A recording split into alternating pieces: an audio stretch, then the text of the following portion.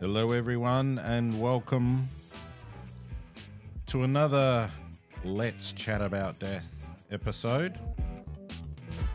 My name is Chris. I'm joined by Emma.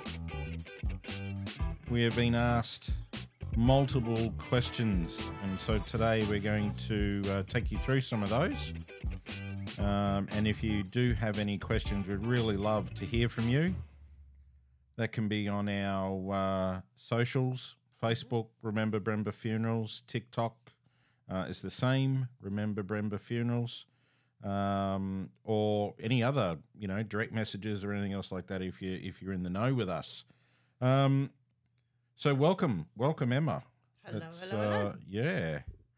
Wow. Yeah. Wow. Yes, and that's why I married her. Exactly. So we're going to go through, some questions that people have asked. And one of them is, what happens if someone passes away overseas? What do we do? Well, there's several ways that you can handle this. And one is that you can bury or cremate in that country of where that person has passed away, or you can repatriate, repat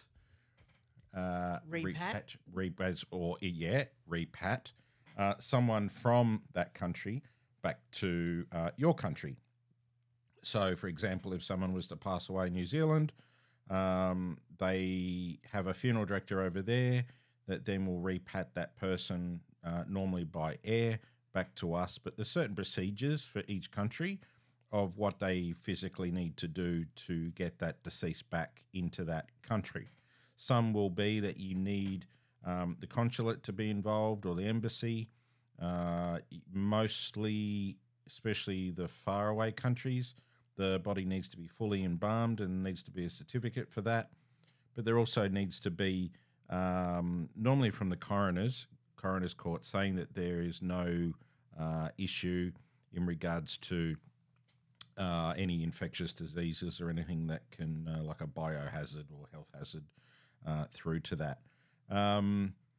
It's quite complex, but once you know the process, it's fairly easy. For example, if we got contacted by someone that lived overseas or even a loved one here, and we need to take them back to New Zealand or Samoa or Italy or US or anything else like that, what we tend to do is obviously do the transfer, then get the medical cause of death form or the death certificate that goes through the local birth, deaths and marriages registry. We also get that certificate of non-infectious disease, or if the person does have an infectious disease, what is it and how is that going to affect the other country? Once that has happened, then the person is then placed into a coffin, but they normally go into a plastic bag that is sealed to obviously keep that person fresh, rather than that it being open in for the air, etc. For that, they are then placed into a freight container or wooden crate, I should say. Not a big 40-foot container; it's a little bit hard. And then we have a freight company that we utilize, that then we deliver the deceased there, and then they organise obviously to go onto an airline across to that location. For that to happen, they need to actually have someone over on the other side to be able to receive that person. It can't just be Joe Blogg down the street that's got a ute. It has to be either someone of authority or a funeral director or someone like that over there that is responsible for that. Because you could appreciate, imagine the body going across and it just being left at the airport. It's like no one. It's like I'm here for a pickup. No one's here to claim. So it's important that you have that process. Is that similar, like if you were to do interstate? No, interstate, we can actually do. I would highly recommend road transport, refrigerated road transport. What can happen is if a body does pass away interstate or even here, we then do the transfer. We then organise an external third party company that would do that. They come to us or they deliver them from that state to us, but they don't need to be embalmed. I mean, the process can be anywhere between 2 to 4 days, depending on whereabouts that is. But they grab all the necessary paperwork that's needed. They can actually be placed into a coffin and transported that way, but normally to keep the cost down, direct transfer from the place of death. If it's in a nursing home, we normally have to then activate another funeral home in that state or in that town to do the transfer, and then the interstate transfer company can then go there because that transport company could be 12 hours out, and you don't want anyone sort of laying around. If they're in a hospital or a coroner's court, not a problem, straight there. So the additional cost in regards to removing someone from a funeral home, might be transferred. But families do have the choice. Like they can say, I want them to choose the coffin and everything in one state, and then come down on the plane. Yeah. Well, they can. You can place deceased people onto a plane as well, interstate. Doesn't tend to happen too much now because it's fairly quick via road. Very easy process to do it. A lot of the time, if people have travel insurance, sounds a bit weird, like losing your luggage, really. But some insurance companies actually do have that coverage for if someone passes away. Okay. So you can easily claim through that if need be. Yeah. But that could take some time. So it might be easier to pay out first and then get it reimbursed when that happens. What else do we have? We have a question in regards to where did the whole concept of giving flowers or having flowers on coffins or at funerals came from. Yeah, interesting. Very interesting. So wow. There's actually quite a few little different reasons as to why. I mean, obviously in this day and age, everyone can symbolise flowers at a funeral as a sign of respect, giving sympathy to the family. It's quite common that families will be inundated with flowers delivered to their house and everything, just out of respect for the person who's passed away, offering their condolences. But interestingly, the actual thought of where flowers came from, it's actually not like that. One thing I did discover, because I did a little bit of research into it, is because back in ancient Roman times, they actually used to place flowers and mementos, so like gifts and things like that, decorations around gravesides, because they believed that the spirits were still actually around the grave. And that way that they knew that they were still being thought of, people still cared about them and everything like that. So that was quite interesting. Ancient Greeks had another thought behind it. So they actually would place flowers to honour their fallen warriors. And the thought was that if the flowers then took hold and started growing on their own, that meant that the warrior or the fallen warrior had actually found peace. Oh, wow. So that was a really nice thought about it. The whole flower side of things being very common and a standard on funerals actually became more prominent after the end of the American Civil War, when Abraham Lincoln had been assassinated. And what happened was that all of the people in America were so distraught by what had happened. When he was being transported by train back to where his final resting place was, lots of Americans were throwing flowers as a sign of respect. And then it just got to the point where from there on, it was quite common that flowers would be especially around graves and respect and showing people that they were still being thought of. So that was really interesting. Then, of course, there's the other reasons, which is quite common as actually resembles why flowers were around in the olden days for weddings as well. It was around the smell. Ah, lovely. Yes. Yeah. So that's not the nice part of it, but it at least was a reason. Yeah. So the flowers were there if to hide The BO smell. or the smell of deceased or Yes. oh Yes. juicy, I know. nice. Well, you never knew what had Not happened, really, so but no, that's fair enough too. yeah. That's fair enough too. They Oh didn't well, have, there you go. we didn't have So Glen really, 20. flowers may not even be on a coffin or at a funeral unless it was for those reasons. Exactly. And some religions now do not believe in flowers, so it's not something that's everywhere. There you go. Mm-hmm. What else do we have? We did have a question in regard to rigor mortis. Oh, yes. So we have been asked several times, and I think on one of the other podcasts we did it, but we have to deal with rigor mortis pretty much, well, on a daily basis, and it depends on what level some people are at. Some people will have a heavier type of rigor mortis against someone that may have less. That makes sense. So rigor mortis refers to the stiffness of the muscles and joints of the person, and obviously this happens at the time of death. So normally this happens between 1 to 4 days. Now, in my experience, normally when someone passes away, it can be a matter of minutes, or it can be a matter of hours before someone shows signs of rigor mortis. Now, what it actually is, it's a reaction by, or the process by which the body's muscles stiffen, resulting in it being rigid. And there is a variety of chemical changes in the muscle structure that makes rigor mortis. So if you think about it, if you've had a really hard session at the gym or you're running on the treadmill and all those type of things and you're starting to get really breathless, and then all of a sudden your muscles start cramping up and you feel really bad, what that is your body's basically gone into like a starvation mode.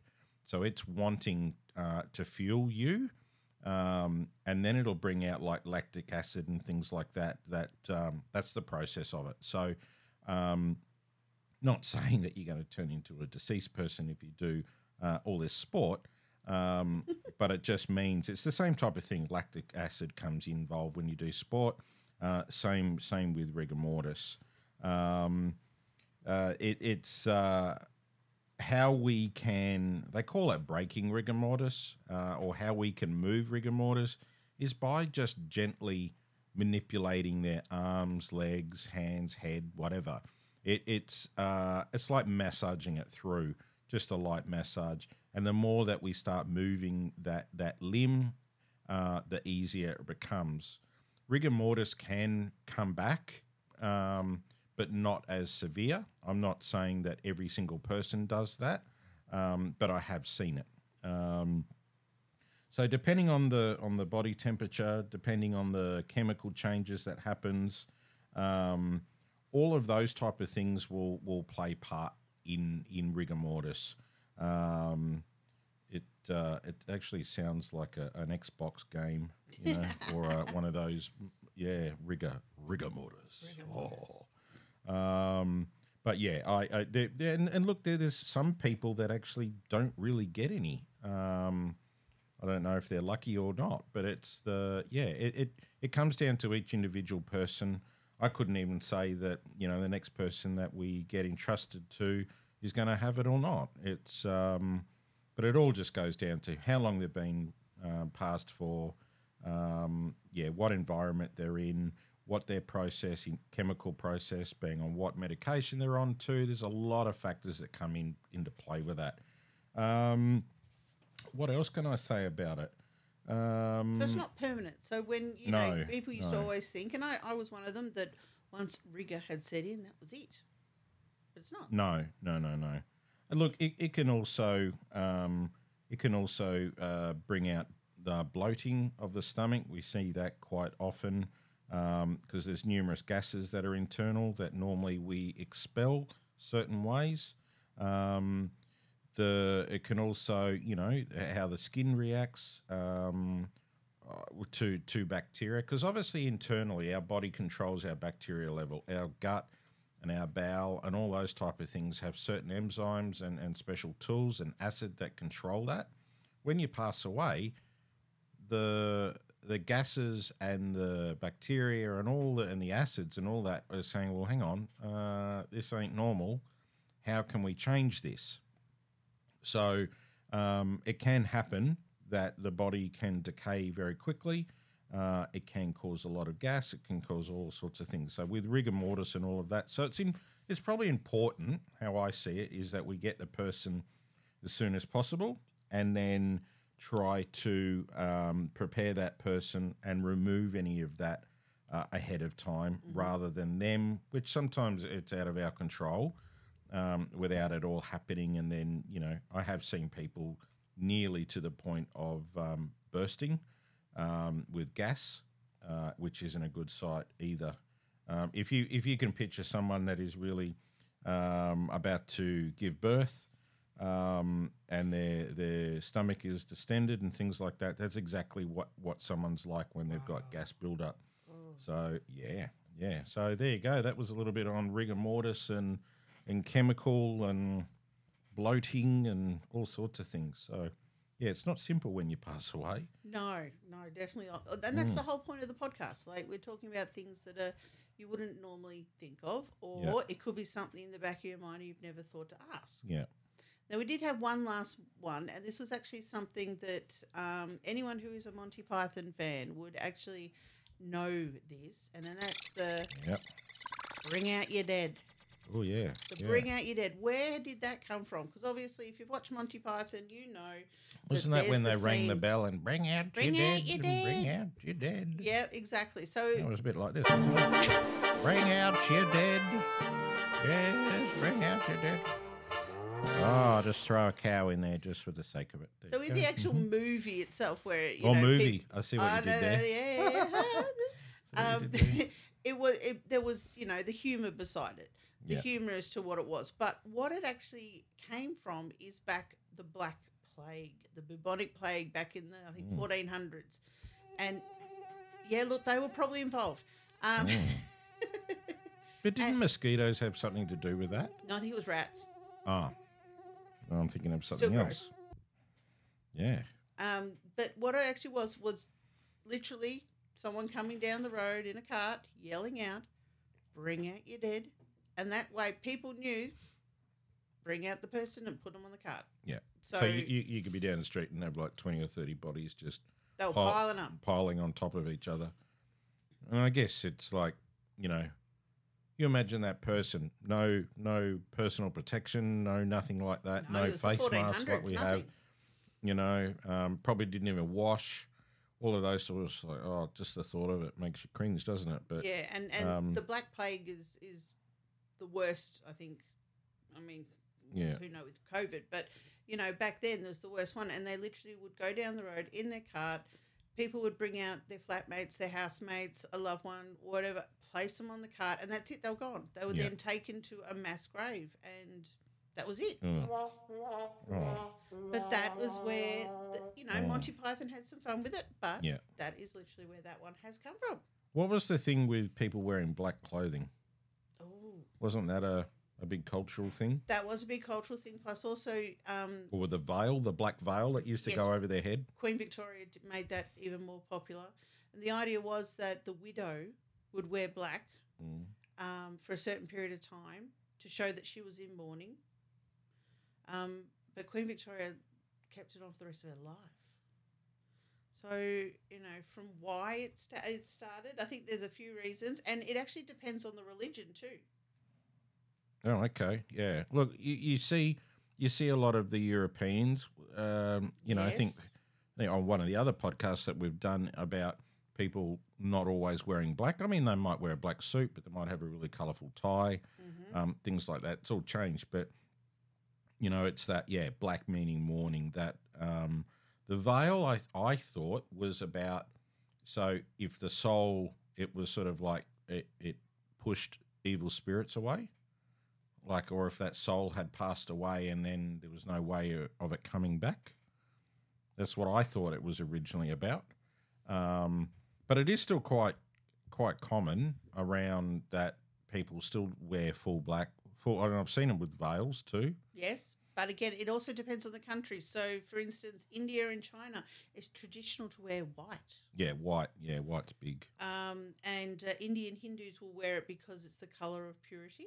Yep. Whereas, wear white. Yep. Whereas in South Africa and Ghana, it's red. You often wear red to funerals. Okay. And there are other countries that will wear purple. Yeah, that's not bad. Or yellow or blue. Yeah. So they all have their different reasons behind it. Yeah. And we may even do, as we go further into the podcast series, may even, if anyone has any other questions about different cultures, because we will be doing a lot of things on different rituals Traditions. that happen. They're fascinating. Of how they look after their deceased. So colours are very, very important, to everyone, I guess. It's, you don't have to be the traditional black. It's quite. Also, it can be a request of someone. Yeah, they might say, right. "I want you all to wear pink," or I don't want you colours. wearing sort of suits. I want you to wear casual gear. Mm-hmm. So, yeah. I remember hearing about someone who wore a T-shirt that said "Life Be in It." Yeah. Well, fair enough. Fair enough. Yeah, that's a good one. So, yeah. Well, look, I think. That will do us for this episode. I hope you've enjoyed our time together. Thank you, Emma. Thank you, Chris. And whatever you're doing, hope you enjoy the rest of that. And yeah, please share. Please share on. Please come and like us on our socials. Love to hear from you. To get any questions that you may have, or any topics, because what I think and what others think is going to be totally different. So thank you very much, and we look forward to joining you next time.